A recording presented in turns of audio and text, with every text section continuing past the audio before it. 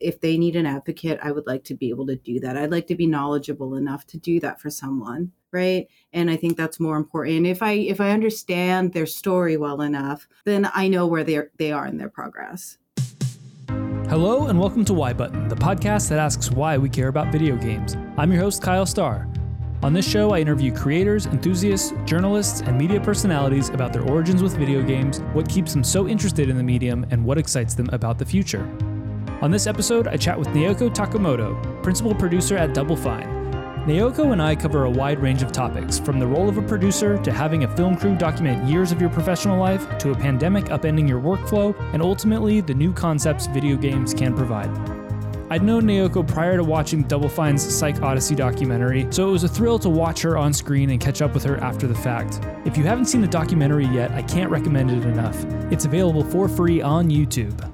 If you have seen it, I hope this interview provides a bit more context into Naoko's role and the larger role of producers, as well as insight into the creative process of making games.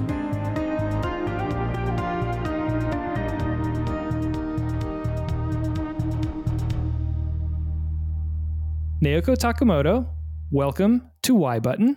I am thrilled to have you on the show. We have gone back and forth a little bit in the past about your goings on and what you currently do and are up to. But the fact that you said yes to chatting about your relationship and history and the future of games is exciting to me. For folks who don't know you, do you mind introducing yourself a bit? Tell us a little bit about who you are. Sure. Hi, thank you for having me. I'm Naoko. I'm a principal producer at Double Fine Productions. And I always never know where to go from there. I was the lead producer on Psychonauts 2. I've been working in games for about 20 years now. That's a long time. Like, I remember saying oh, I've been working in games for 10 years. Been like, yeah, that's so long. And then one day I blinked and then I was saying 15 and now I'm saying 20. And yeah, I don't like it. All my favorite albums from high school are turning 20 right now. And I'm like, this has to stop. My daughter's turning 1 next week. And I'm like, wait, that was a whole year went by just now. Yeah. I watched that happen. What's going on? And as a producer, I shouldn't have this much trouble with the passage of time, but I find myself struggling with it. Indeed. I'll just ask a question at the top there. What is a principal producer? I mean, I'm going to need to know what a producer is as well. I think there's probably a good chunk of the audience that listens to the show who's just curious about working in games and whatnot. So could you tell me a bit about what a producer is and does, and what makes the difference between a producer and a principal producer, or maybe a senior producer, or all the same things? What's the world of production look like? So principal producer is senior producer elder, super old. Yeah. The producer the other producers come to ask for advice. Yeah, maybe. Yeah, I get asked what a producer is all the time just because it's so different depending on the industry, and it's so different company to company, between game studios even. And that does make it difficult when I work with new people who have very different, or especially if they have bad experiences with producers from different companies that are run differently and their producers do very different things, right? And For me, the trick has been I just kind of read the room and figure out what I'm supposed to do from there. It is really a support service kind of a position. And sure, my ultimate purpose is just to make sure everyone can work together and we can all make this game and put it out one day, usually on a specific day, but one day.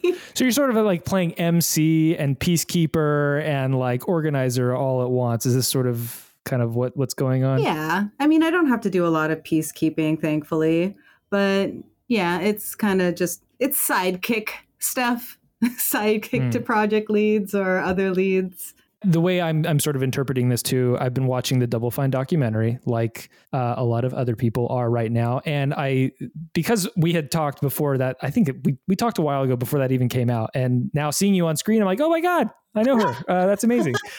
So whenever you're on, I'm watching you very intently. I'm like, what is she doing? What's the art here? What am I doing? Yeah. What is she not doing?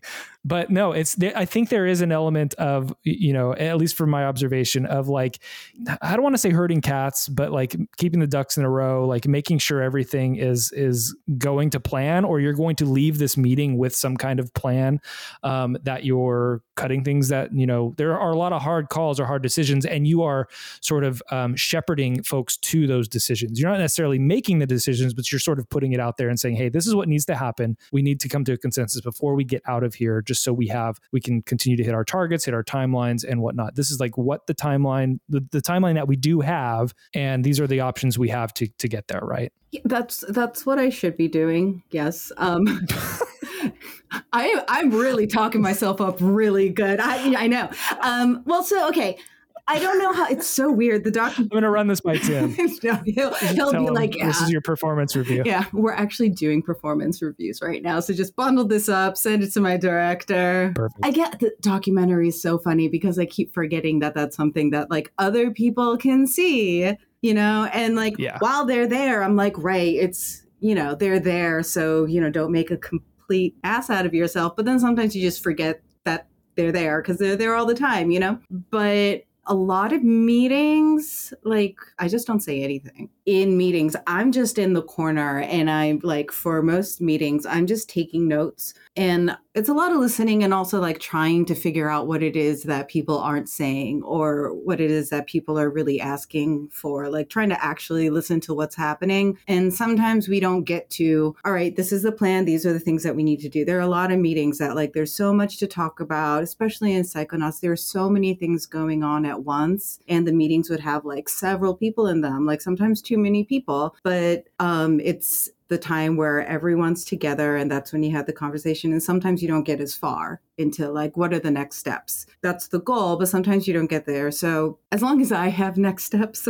it's kind of like, all right, I think these people got to talk about this part, but I'm not sure that like we paid enough attention to this group of people or this person who was here. So what do I do to follow up? Or maybe, sometimes we write down a lot of things. There are a lot of materials that go around, and like everyone's pretty good about keeping up and reading what's going on, but sometimes they're not. And sometimes just based on what people are saying, I'm like, oh, maybe this person didn't have access to this information or that. I'm just trying to piece together what's happening usually at meetings. Sure. And I don't know if that's like a backwards way to do it, but sometimes I think like there are meetings where you just have to be like, all right, what's happening? What's next? And let's just, let's keep it moving. Let's move forward. But a lot of the times in meetings, I've noticed I'm just like, oh, we're not where we want to be. And it's not even work wise. It's just conversation, and we all have different stories. Yeah. And we're not on the same story yet. I think that's important. You said something in there that reminded me of, there's a lot of times where I'll kick off a meeting or try to facilitate something and say, I may not be actively participating. I'm more there to kind of set the stage and let others converse and talk, but I am observing the whole time and trying to see who is speaking, who is the loudest voice in the room, who is not getting an opportunity to speak, or maybe is unsure or doesn't feel safe speaking in this venue, or, doesn't feel like they have an avenue to actually say what it is they want. I'll be very like cognizant of like people coming on and off mute, but not actually like speaking up in a meeting. Mm-hmm. And that's like signals and indicators that this person wants to actually, contribute and say something here. Like you said, it's sort of seeing in between the conversation, reading between the lines, or what is being unsaid here. And that maybe needs to come out, and maybe somebody else has a perspective. And like you said, provide that support, bridge those connections, make sure those two members are have what they need to move forward. It's you mentioned who like mutes and unmutes and mutes and stuff, and that is actually like with working remotely, that is one of the things that got easier. Like instead of being like in a room with people, because I can't have eyes on everybody, right? But now I can. It's harder to read the room and just like the air in the room and stuff like that. But I'm just like, oh, I saw that mic. I saw it flash, and I'm just like, well, what did they want? Oh no. And sometimes it'll be somebody who like doesn't have their camera on, and I'm just like, I need to see your face right now, but it's fine. But that is definitely like an added like element to meetings now that I didn't have before. I want to come back to that in a second, but was Psychonauts 2 your first Double Fine game? It was. I joined in 2018. So pre-pandemic, you're working in the office with everybody up in San Francisco, and you have this opportunity to be in the room with everybody to understand, see faces and work that way. And then remote work happens. And this is where I have not gotten to in the documentary. So you're going to be spoiling things for me. But by the time this is out, hopefully I've seen it all. But what was that transition like as a producer and for you, and continues to be? Because I believe you have relocated away from the office as well. You are fully remote. Is that correct? Yeah, I moved far. I'm in New York now. Deuces, I'm out. Yeah. It was weird. And I have to imagine that my experience wasn't extremely unique, because a lot of us and the friends who I was talking to, like, we all went home thinking it was going to be temporary. Oh yeah. So I know we thought it was a couple of weeks, right? Yeah. And we're just like, oh, well, just, I knew people who worked at studios. They were just like, oh, we're just going to start now instead of next week, just to make sure that, all of our stuff is working and we can work at home. And then we'll see you guys next week. We'll come in the office. It'll blow over. It's fine. And then it just never did. Right. So I think, I can't imagine anyone from the beginning. Well, maybe, but nobody to me was just like, nah, this is how it is now, forever. No one thought that. So, for us, it was the timing as far as where it was in the project was there's no good time for this. There's never a good time for a pandemic. No. Don't you know that? No. So, but it was, thank God it was after the Microsoft acquisition. I don't know how we would have survived that otherwise. I don't know very much about Double Fine's finances, but sure, you don't have to go into it. Pretty sure that helped. And it was nice that, the company wasn't like, can't miss any deadlines. We have to keep going. It was nice that everyone was just like, hey, okay, this is weird. We're all uncomfortable. We don't know how this works. And so like the milestone that we had, we're just going to have another one and not add any goals. We're just like, let's just get our bearings. It's okay. And what happens to the schedule is what happens. Like we can't, like on top of everything else, we're just like, you need another 2 months. Let's do another 2 months on this, and because a lot of people also got hit in ways they didn't expect with like childcare, for example. Oh my God. Yes. And so Double Fine was very kind to us. And it would have been unacceptable for them not to be. But, the point it was in the schedule, we thought we had to ship very soon. Like in the documentary, you see, we miss a few milestones. We miss a few deadlines. And it's not because it's not for any one reason, Right.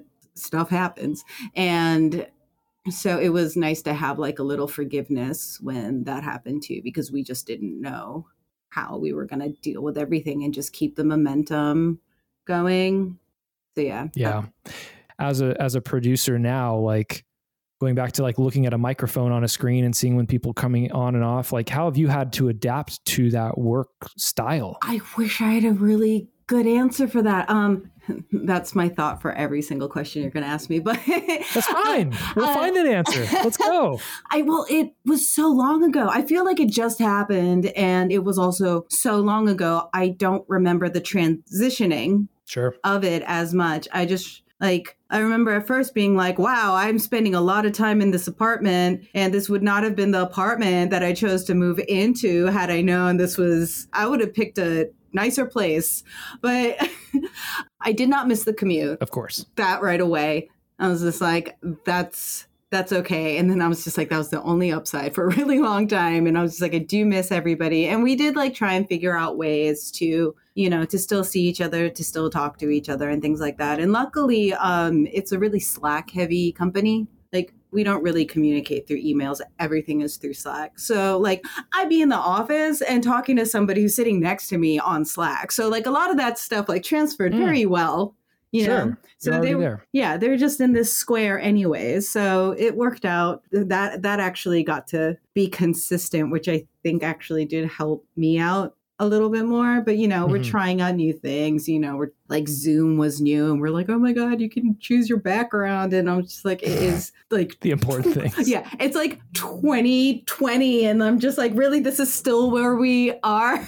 We're just but having anything that was fun like that like meant a lot. Right. It's just like any little piece of joy was, we were going to hold on to that as much as we could, because otherwise it's terrifying outside and work. We're just like, what's going to happen to our project? We were very fortunate that Double Fine and Microsoft were like not in our face, like, where is it still? Why aren't you pretending like this wasn't happening? It was just like, no, let's just figure out what's going on here That's and great. make sure Yeah. everybody's okay.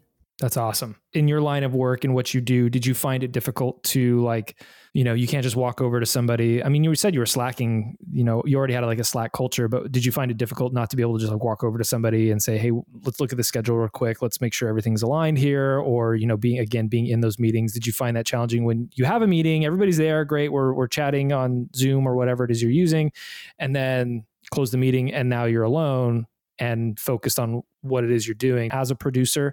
Was that something that was detrimental or beneficial? I mean, yeah, like I wasn't even going up to people's desks and all that stuff, being like, I did being like, hey, let's look at your schedule and stuff, like, obviously, right? But at the same time, like, more of my time would just be like walking around, and because I like talking to somebody or because I like seeing what they're doing, I just like go and just be near a person until they broke and started talking to me. I'm like, hello. Nice. Here she comes again. I'm gonna have to talk. No. I know. I'm just like, hi, I'm lost. Please help me. But, and I miss like going to lunch with people, and like I'm not even the most social person like in the world, but like I'm on the introverted side, and I would come home and be like exhausted from talking to people all day. In the moment while I'm doing it, it's easy, it's fun, I'm having a great time. But then like as soon as I finish, I'm like, oh, okay, I need to not do anything for a while. Yes. But so like it was weird because working from home now, I didn't have access to people in that casual way, and I didn't get to overhear things. Like I felt like sometimes I'd hear people having a conversation and I'd be like, oh, it's because they don't know about this thing and I can go help them. I can tell them. I'm like, I swear I wasn't eavesdropping, but I totally heard this and I think I can help. Whereas like that's not something I can do anymore, and right. I don't get to really see people who are off team or like working on different teams than I am, especially now. Sure. So like that's a kind of that's a bummer. Like there are people that like, I still, I'll still chat with them on Slack, but like, there are people I miss terribly, just being able to like be in a meeting and share like a confused look with them across the room. Like that kind of stuff you don't get anymore. And sometimes I just want to be like, oh, I'll hear something. And I'm just like, okay, I'll give myself a look. I don't know. So yeah. It's little things like that definitely made a difference in how I do my job. I have to be a little more proactive in a way of like reaching out to people in a way that sometimes feels yucky because it seems really formal, and like I don't like being the producer. So it's just like, hey, so how are we coming along with that task? And I'm like, look, I just want to die. I don't want to be that person. I mean, I know it's my job and I'm getting paid for it, so I'm gonna do it. But I'd rather just talk to them and understand what they're doing instead of asking somebody to give me a summary of their progress. If they need an advocate, I would like to be able to do that. I'd like to be knowledgeable enough to do that for someone, right? And I think that's more important. If I understand their story well enough, then I know where they are in their progress. Yeah. No, that's awesome. I think that's kind of what I was trying to get at, like, and seeing how this new work situation can definitely impact that. If you want to see any more of this sort of work stuff, you can watch the Double Fine documentary, and I strongly suggest you should. Every like manager I run into at work, and what I do for work is not games related at all, but I just say you need to watch the Double Fine documentary because you're going to relate to you that person and that person and that person. You're going to relate to this whole situation, and I think it's extremely useful as a tool, as well as just extremely entertaining. I love that you're watching it. I do want to say, I think Two Player did an amazing job. 6 years it's thousands of hours of footage and like classy folks over there. I want to know where this all started. I want to know where your enthusiasm for games started. If it was in high school, if it was before, if it was like, oh, I was turned on to it because of my career. Like what do you have a first memory of video games? Or maybe more specifically, do you have a memory of like when you became excited about video games? Yeah, I mean, so I remember at home, we never had like a real console. My dad brought home it was this off-brand thing that you just plugged into the TV and all it had was Pong.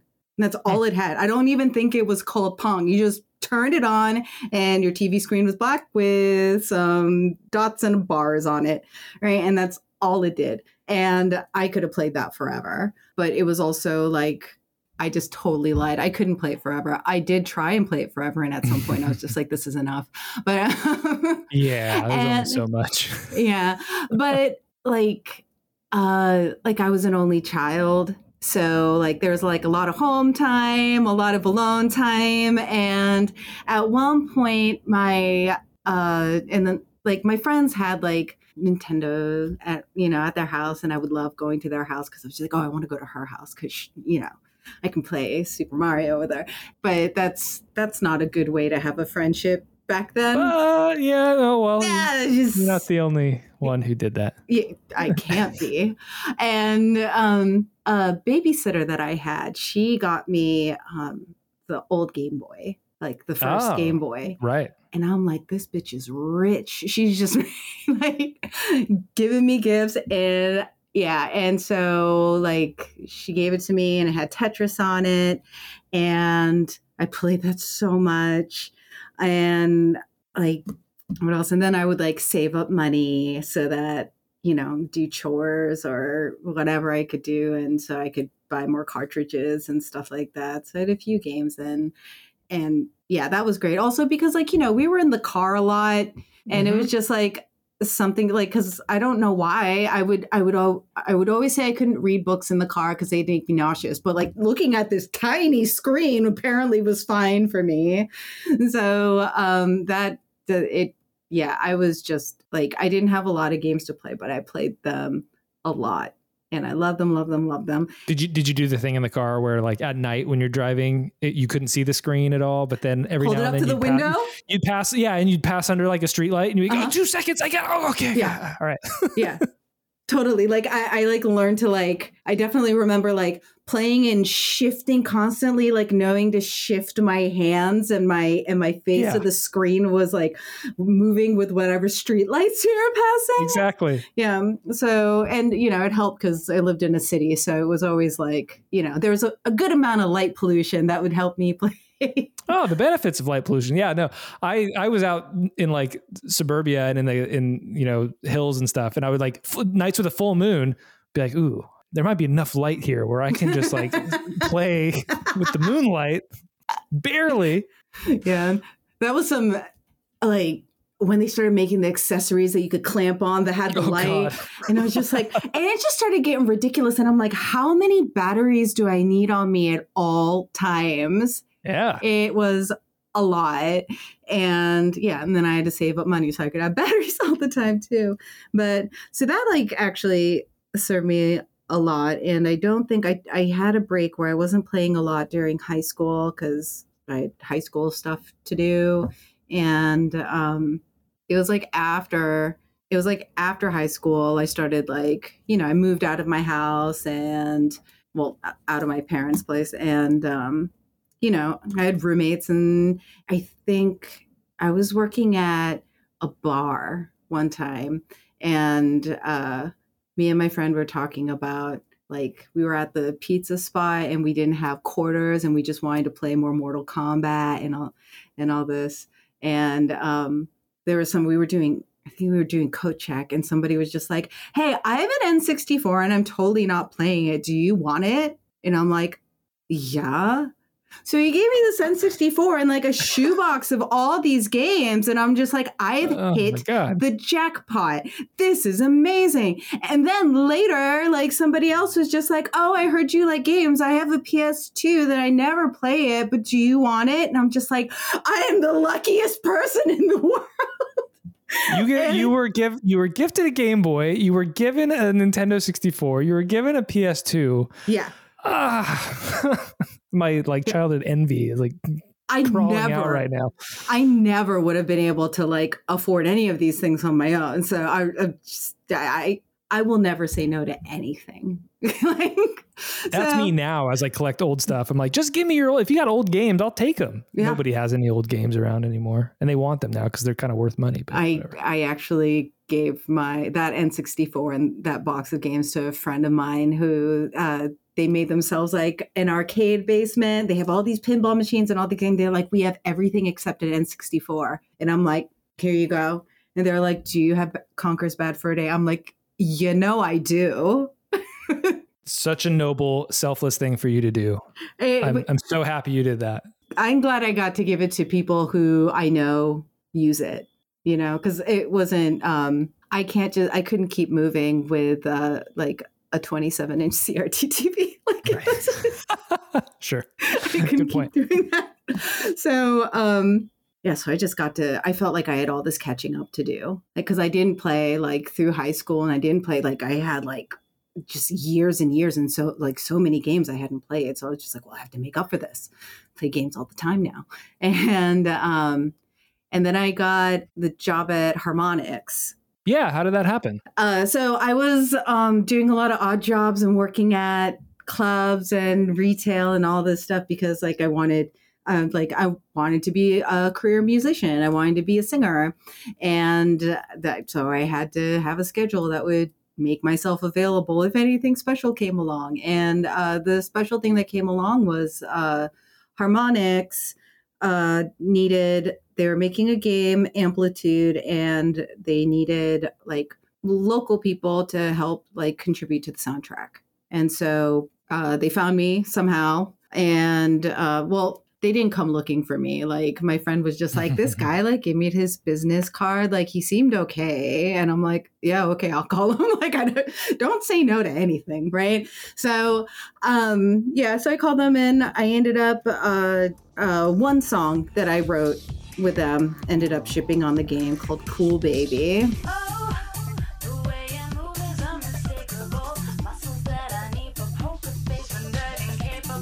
And that was so much fun because, I got to write that in the point of view of, I wanted to sound like you're playing a game and the video game was telling you how cool you are.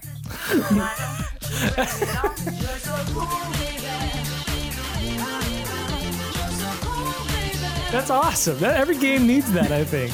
So after that, they told me they were working on a karaoke game. And so, I was kind of like, do you need someone to sing all day? I'll happily sing all day long for minimum wage. And they're like, minimum wage it is. But they had this library of all these games. And I'm just like, I can borrow these. And I would just, never bring them back either. No, I brought them back sometimes. But it was just nice, just to have access to games. I would have just tested Karaoke Revolution for free just for access to games. So you're QAing Karaoke Revolution, is that correct? Yes. Were you singing all day? Was that your job? I mean, yeah. I know there's a lot involved in QA, but was it your core thing, just sing and make sure it works? Yep. Wow. All right. It was fun. But something about making music games that I don't know if anyone has told you. Early on when you're making a music game, you don't have a lot of songs. And, you're kind of tied to the licensing and what's available. And if I remember correctly, the songs that we had in the beginning were Cher, Believe, Avril Lavigne, Complicated. Okay. Dust in the Wind, I think, was one of them. It wasn't a lot of songs. The fact that you remember these and it was a while ago is a signal to me that yes, that you that it is like seared in your mind. Yeah. And that's all you had going on at work all day. Yeah. I mean, it was a part-time job. So, it wasn't like 40 hours a week doing this, but I was trying to get like 20 hours in. All right. But this is your first foot in the, no, I'm sorry. Not your first foot in the door, but I guess your second-ish foot. You got 2 feet in the, you got both feet in the door now at this point with video games. Video games have become now a part of your professional life. Yeah. And that's even back then when people are just like, oh, what are you doing? And I'm just like, I'm going to go work on a video game. And everyone's just like, that's so cool. And I'm like, I know. So like, I've never, ever been like, oh, I'm very proud to be like somebody who gets to make video games. Yeah, it's awesome. And from there you pivot into production. Is that correct? Mm-hmm. Gotcha. At Harmonix? Yes. What was it like there? You told us, you told me a bit about what production is like at Double Fine, but how was it different from Harmonix, if you can say? I mean, so when they're like, oh, do you want to try production? I was like, sure. And like, I didn't know what that meant. And I didn't ask. I didn't even know what QA stood for when I started. I was just like, I'm just going to show up, punch in, and do the best that I can do, which I think, so for production, that actually worked out. Kind of like, you just like walk around and you're like, what's happening? And you're like, oh, okay, all I have to do is figure out what's happening. Perfect. That's all I was trying to do anyways. So, I mean, it was a little bit different. I mean, so Harmonix was a similar size to Double Fine. Mm-hmm. Like when I started at Harmonix, it was a very small company, like 30 people maybe. And because it was like before Guitar Hero. Oh, wow. Yeah, sure. And one of the first projects I worked on as a producer was on Rock Band. Mm-hmm. And it was, they're all like music-based games and stuff. But so there's always like the element of, you have to kind of understand a little bit about music licensing. Not a lot, like I can't do it, but like you have to understand how that impacts the schedule and what that means when you're trying to make something. And like, how it was a good place for me to learn, like learning from QA, because at first I was just singing, but then I stayed on, and then eventually I was a QA lead. So I started like learning about like what all the disciplines do, because then at some point, like I wanted to know enough. So if I found a bug, I could be like, oh, maybe it's because this happened, and I can go talk to people and try and figure it out more, because things were a little less sophisticated. Like when I started, we would write bugs down on paper. Whoa. And hand them to my lead, because only the lead had access to the bug database and would make sure dupes weren't going in. And then everything was, wow, that's how long ago crazy. It was. Yeah. So you could legitimately have like a dog ate my bug sort of situation. Like you absolutely lose the paper. Wow. Yeah. That's wild. Yeah. I could spill my beer on a bug and just completely lose all the repro steps and destroy the future of the company. But can you imagine? Yes, I can actually. So, a very Homer Simpson situation right there. Yeah.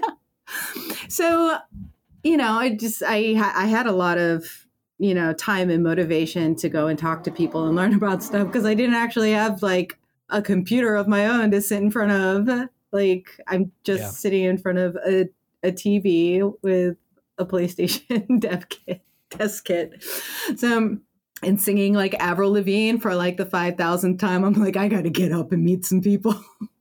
So, by the time I was doing production and stuff, like, cause it was a small team, I got to learn little by little, meet people and ask them like, oh, what is it that you do? And how do you do this and stuff like that? So it was a really nice introduction into actual, like the full range of game development for me.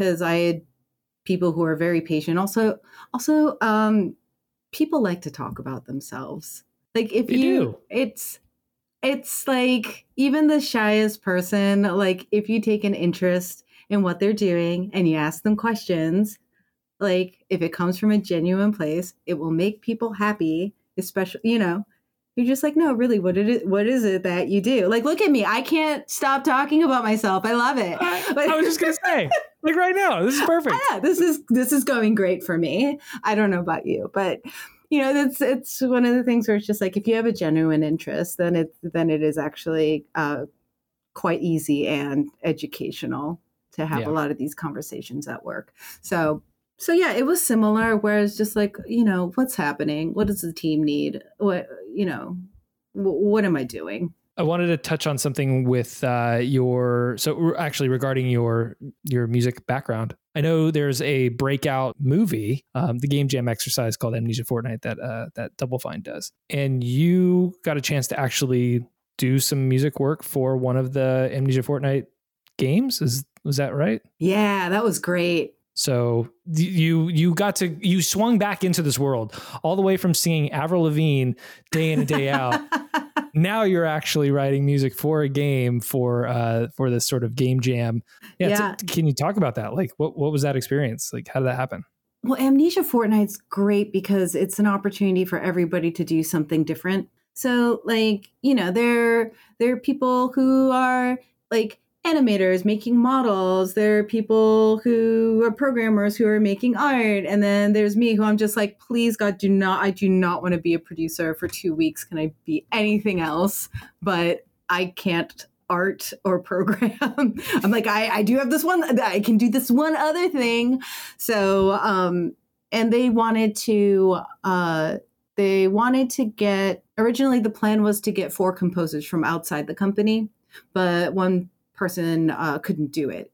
So our audio director, Camden, who's a lovely man, who's so supportive of like anything that I do that's like a musical project, like he was just like, hey, there's a spot here. Do you want to do it? So like, absolutely. And it I don't know how to compose like for a setting. Like I can write you a song. Like I song. Yeah. So I have only ever had to like think of things in terms of like a 4-minute piece, Mm-hmm. 4 minutes is too long. I try and cut them down to like 2.5 if possible. Doesn't matter. But like for something that plays in the background for extended period of time while game's going on. So something that like, how do I add and not distract? And, like that kind of thinking I wasn't used to doing. And also, I can't start first. I need to see what they have and kind of react to it. So I missed the first few days because it was my birthday. So I'm just like, I'm going to go paint my apartment and throw my back out.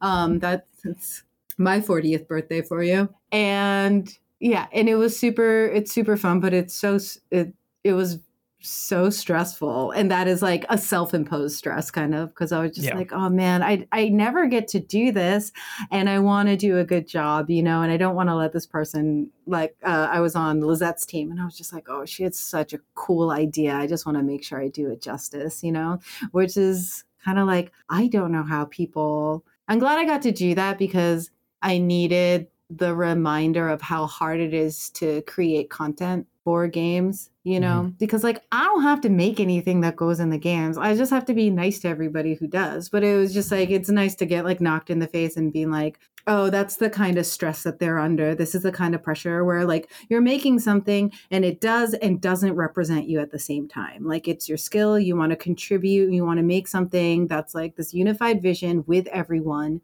You want to contribute to it. And, you want everyone to be happy with your work. But at the same time, it's not about you. Right. So like, it was a really good reminder for me to have that experience. That's an interesting way to just think about games in general, that, I do think of them as art. I think there are a lot of things. I think they're entertainment. I think they are art and they are made of art. Right. And mm-hmm. I think that's lost on a lot, going back to what we were talking about before about, why people have this sort of, negative reaction to the word video games or video games in general. And they aren't sure of what actually goes into a game. They're not aware of all the art and the music and the engineering and, you know, the writing that these are comprised of. It's almost like everything rolled into one. There are aspects of film, there are aspects of writing or books and novels and story. And it's almost like a you know, conglomeration of all the different types of arts that are out there. And I think it can be lost on people. I am curious especially from a producer, since you see all the disciplines and interact with all the disciplines, like what is it that you think makes video games, I guess, special? Maybe that's what I'm trying to ask.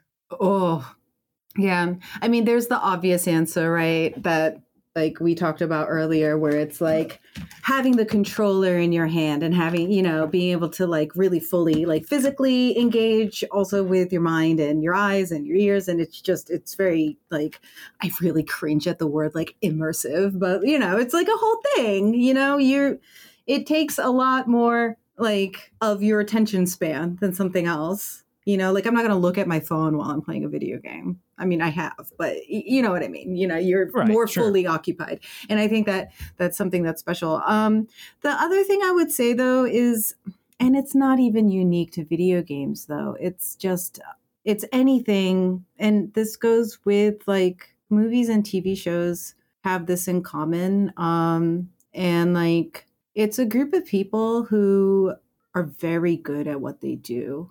You know, designers and stuff, like, you know, some people might think that designers are just like idea people and how hard could it be, because I have ideas too, you know, but it's just like, no, it's not that. They have their craft, they read and they consider and they consume and you know, they have hard skills. Many of them have backgrounds in engineering and you know, programming and stuff like that, right?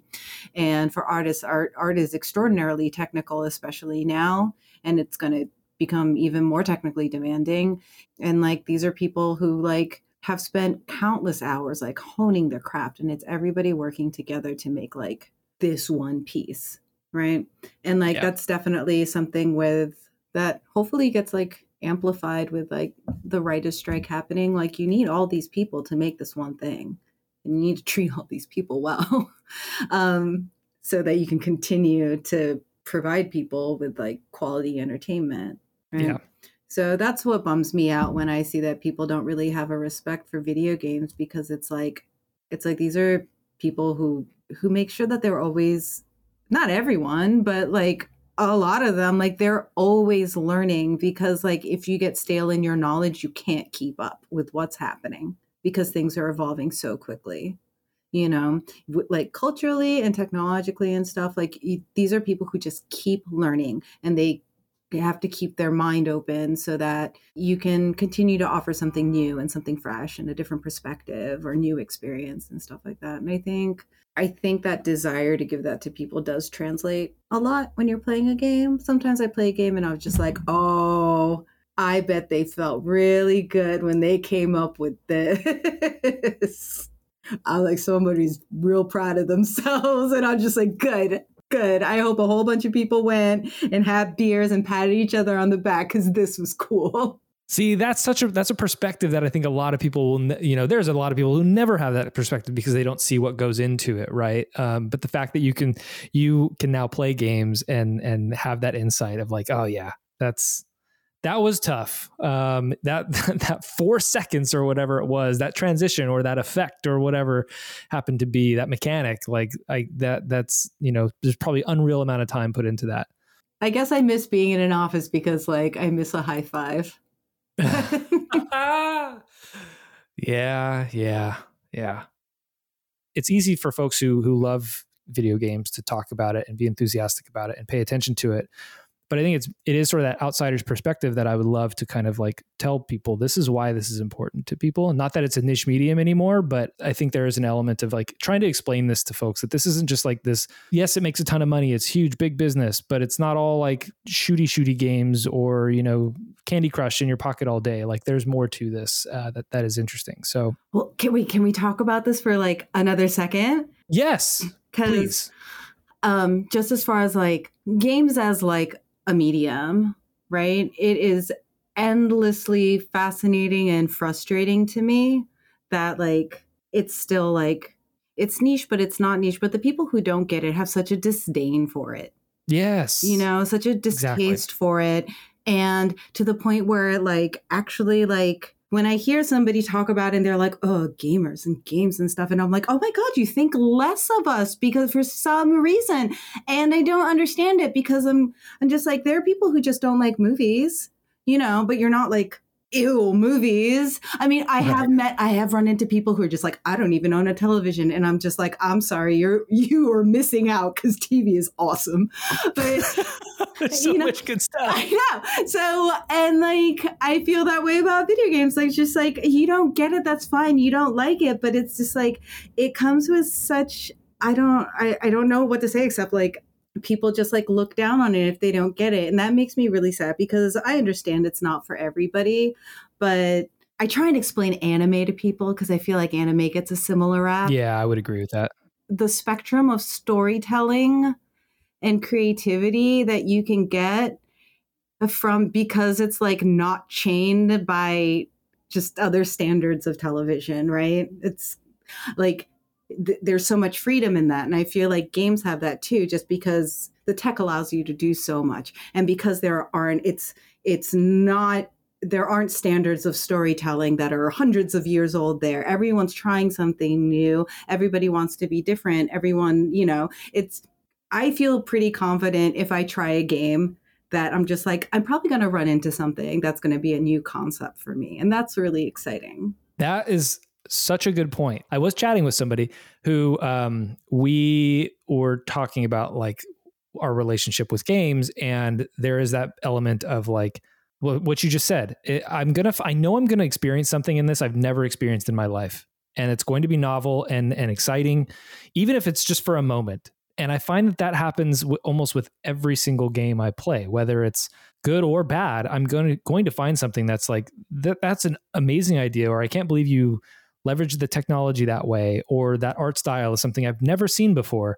There's just so much happening all at once that it's inevitable that you're going to come across these moments that are just, again, these novel experiences. At our age too, maybe that's even different. Like I'm in my late 30s at this point, and I feel like certainly haven't experienced everything, but as you get older, you know, things become less novel. You feel like you've seen things already, and you know what to expect, and things become less exciting at some point. But with games, I never feel that that's the case. I know that I'm always going to experience something new and something exciting in that world. Yeah, it's like, you know, sometimes you have to work for it, but sure, but you know, it's so yeah, games are nice because you got a good shot at being surprised. Yeah, and I should clarify too, so that if I offended anybody who's like, again, no, movies can do that and books can do that. They certainly can. I read plenty of books that I'm like, wow, this style of prose is amazing, or they're talking about some, you know, concepts that are very, you know, not something that I have ever experienced before, or this book is making me feel a certain way and I'm disassociating, or I wouldn't necessarily feel that way in another medium, which I think is very cool. But I think with games, and agency comes up a lot on this podcast with folks, I feel like the fact that you can touch and maneuver and manipulate a game in certain ways, even linear games, you have some level of control or agency. That is part of that experience, that wonder, that like new concept, this new thing that you've never experienced before, and you're the one that's actually doing it in some cases. That could be part of it. Yeah. Video games just happen to offer something that I'm really interested, you know, that I'm in the market for. But and I don't understand why people look down on it so much sometimes. You know, like I remember like going to like a conference or something, or it's come up in other contexts too, where people have been like, oh, do you think people don't respect video games because they're called video games? And I'm just like, no, I guess, but it's not the silliest word out there. Movies. I mean, I guess, you know, we could call it cinema and film and stuff, but it's a movie, you know, it's just one of those things where I'm just like, oh, I'll take podcast. Come on. Podcast is not the most sophisticated. No. Yeah. Well, I guess, yeah. Podcast. What is this thing? It's an iPod. What are we going to put on it? Like broadcast? A cast. Podcast. Yeah. And we can take podcasts seriously. And it's okay. You know, the people who love it, and there are great communities around it. And I feel very fortunate that I can contribute. at all. Yeah, I definitely share that feeling of like when I talk about my enthusiasm for video games, or I have a video game podcast. Like I always have this reservation when I say it. There's like this, like I sort of stutter and stumble into that conversation, trying to find the most like captivating way to tell them what it is that I enjoy, because I'm trying to skirt around that like stigma. You work in games; it's a completely different thing. And when somebody asks you, "What do you do?" like, is that a source of anxiety for you when you tell people that? Or do you have any sort of like reservation when somebody asks you what it is that you do for a living? Oh, no. No, I love telling people. That's awesome. I love telling people. You know how much free shit I've gotten by just being like, I work in video games, and like, especially like dudes, they're like, wow, that's cool. What have you worked on? And I tell them, and they're just like, oh my God, that's so awesome. Did you do this? Did you do that? The harder part is when I tell people that I'm a producer, because people are like, what's that? Does that mean you're a programmer? I'm like, no, I would have said I was a programmer. I don't have any hard skills. So yeah, I mean, it does get difficult to explain like to my mom, for example. Sure. Right. So one time my mom said that she saw somebody in our building wearing a PlayStation t-shirt, and she's like, is that what you do? Which is really adorable. And I was trying to explain to her the difference between like making a game versus like a console. Right. And like, so I was like, Mom, you know, like when you watch DVDs, you know, you have the DVD player and you have the DVD. And I'm just like, so PlayStation is like the DVD player, and I make the DVDs. So now when people ask her what her daughter does, she tells everyone that her daughter makes DVDs, and it's fine. It's adorable. It's closer. It's close enough. It's close enough. But that's great. You don't have that sort of, you know, there's a pride to it. You're proud of what you do, and sharing that is, I think that's freaking awesome that you don't have any reservation about it. Yeah, absolutely not. I think that makes me cool, and that's so silly. It does, for sure. It's so silly, but like, you know, if you told like high school me, like, you're gonna grow up and make video games, I'd be like, that's awesome, because I can't even afford video games right now. Like, I don't want to gloss over this, and we talked about it a couple times, but again, truly the goal of this is to figure out why people care. And from what I'm hearing from you several times, and you could say something else here too if you want, but is sort of about that newness, that new experience, that sort of innovation that happens with games, and that might be a reason why you care about it. But if that's not maybe point blank, like, why do you care about video games? I guess I have one more answer that you may or may not want to use. I don't know. Keep going. All of it. Yes. I don't know. It depends on what you say. No. So like new and exciting. Yes, please. I hate being bored. Boredom is going to be the destruction of all humanity. Like, please, I just don't want to be bored. So that's why I think video games are important. But I also like everything that you do in life. It just is like for work and interacting with people. Like, it's so easy to fuck it up and just do something wrong. And like, I'm not afraid of doing, you know, making mistakes or doing things wrong, but it's like, sometimes I just don't want the responsibility or of having to deal with what I've done, or accountability. And video games let me be an unhinged jerk with no and I'm not even talking about like unseen trolling people online kind of stuff. I'm just like, I just want to make some bad choices in my single player game just because that seems like the most interesting thing for me right now. And these are like risks that I can't take in like real life, where I'm just like, yes, I will go with you down that corner. That sounds like a great idea. Or like if somebody's really nice, like a villager's really nice, and they're like, hey, do you want to do something with me? No, I don't. Go away. Like, it's a nice release to just be like, I don't have to be on my best behavior. Yeah. I don't have just, you know, like, how is this unfeeling thing gonna deal with me on this day? And you know how, okay, so this is because I worked on like Rock Band and Dance Central and stuff like that, right? So something people used to always say was like, oh, but it would be so much better if you could really learn how to play guitar. And I'm like, you think that, but, and like, eventually like Harmonix did. And there are other companies that have made games where, you can learn how to play guitar. And it's just like, yeah, you can kind of learn how to play drums. You're not really going to learn how to sing, but it is a one-to-one that is what you're doing. Right. But it's like a lot of people who don't play games or get games, like really don't understand why it can't be an educational experience. And I don't understand why that standard just is only applied to video games. Yeah. Like that's true. Like how many TV shows have I watched about like cooking? I don't cook. I don't, like everything doesn't have to be like educational or like edutainment. And I don't know why video games, like people like see less value because it doesn't do that. Right. Yeah. And like, yeah, I don't know how to, I'm going to go shoot people. In no way do I know how to shoot a gun. I don't know how to drive a cart or a Mario Kart. Even? Yeah, a cart. I don't know how to do any of these things. I don't know how to play soccer. I don't know how to do anything. And like video games not only let me pretend like I do, I could pretend and have my fantasy that I can do them well, or I can just enjoy being horrible at it and no one's going to make fun of me, or some people might encourage me. And it's just like, it's an important thing for me to have, just being able to like, just not take something seriously or take a risk that is not going to have a significant cost in life. I don't know if I could say it any better, but future. I want to, the last question I have for you is the future of games. You have a different perspective than I do. And maybe you don't have a solid answer here. Nobody's going to have a great answer because none of us can predict the future. We're not Nostradamus or whatever.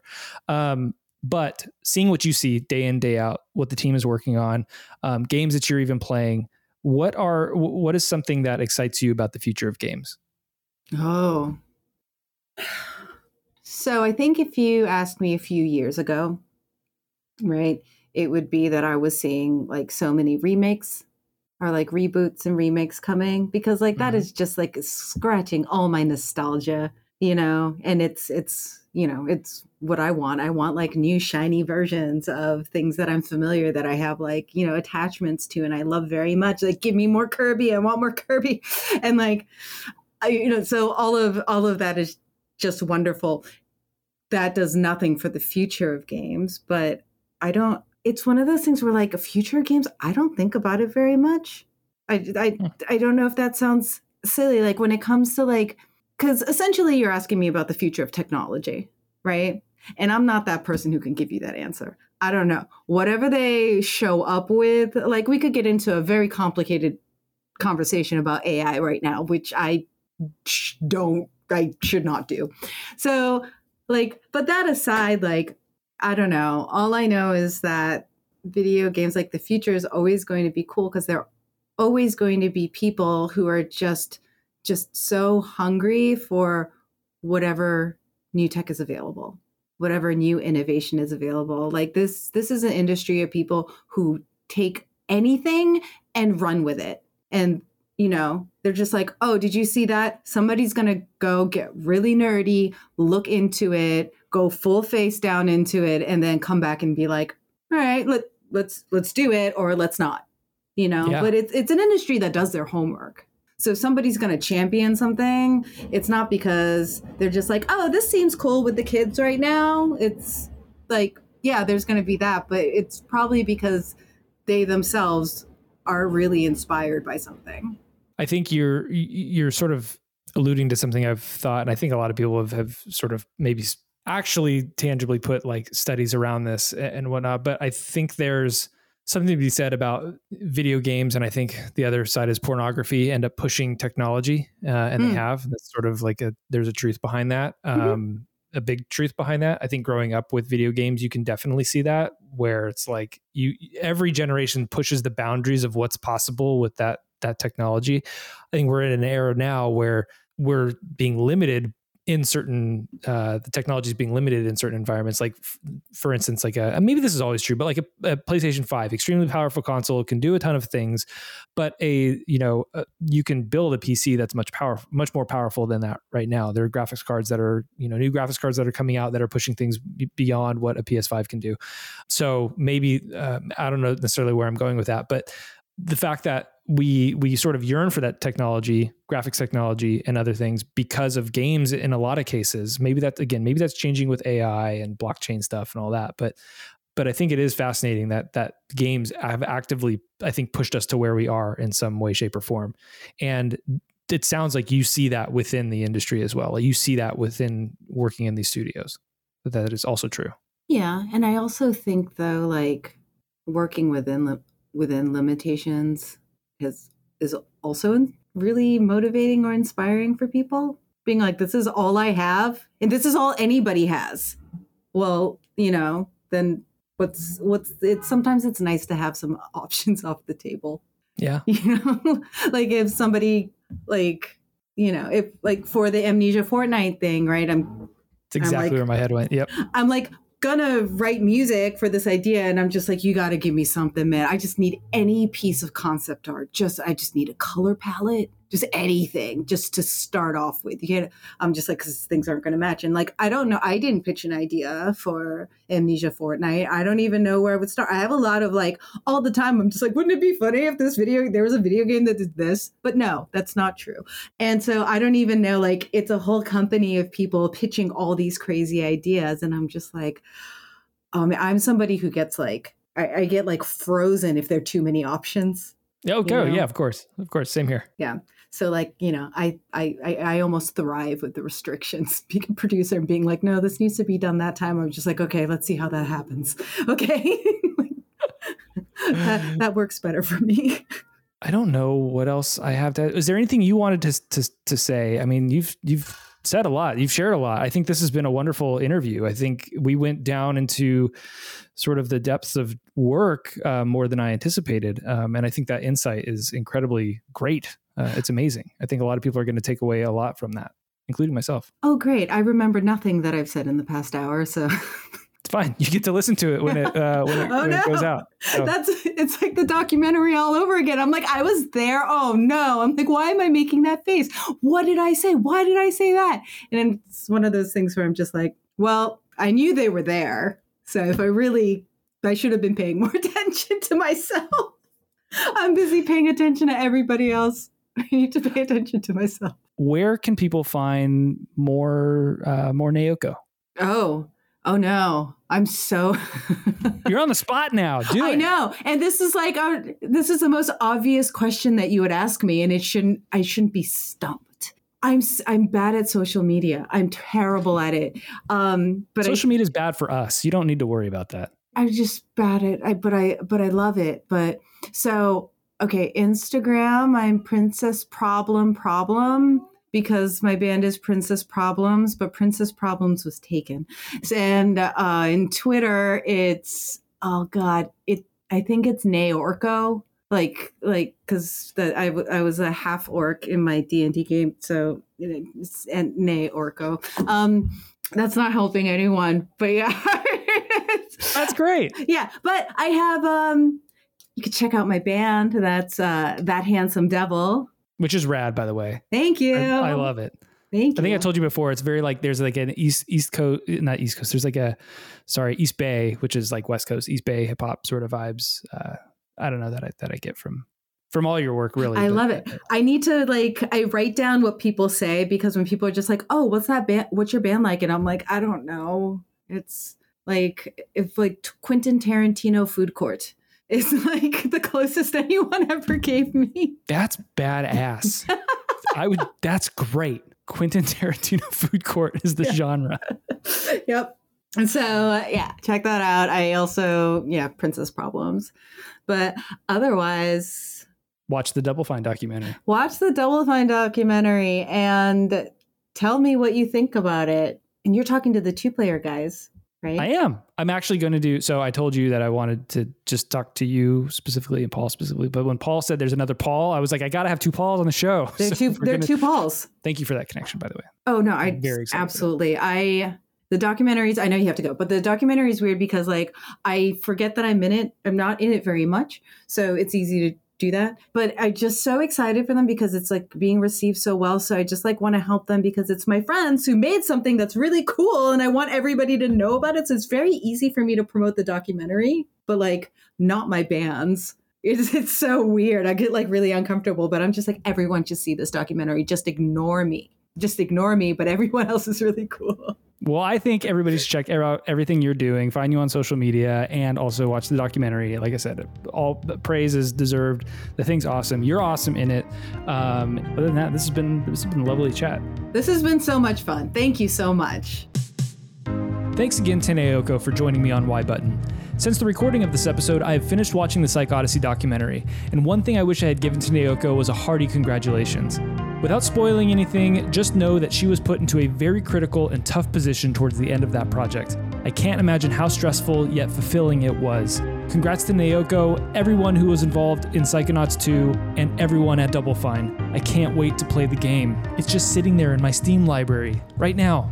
But there's also Tears of the Kingdom. Oh my god, there's too many games. If you enjoyed this episode, please share it with a friend. The easiest thing to do is probably to share the website, ybutton.online. It includes links to like all the podcast platforms. If you want to get in touch, feel free to reach out to me at ybuttonpodcast@gmail.com or on Mastodon at ybutton@mastodon.social. You can also find me on Mastodon at Kyle Starr with 2 R's at mastodon.social. This episode was produced by the wonderful AJ Filari. Our theme song was written by Child Star, who's me, featuring my friend Scott Wilkie. You can find the song on all streaming platforms. Thanks again for listening to Y Button. And remember, when you press Y, ask why.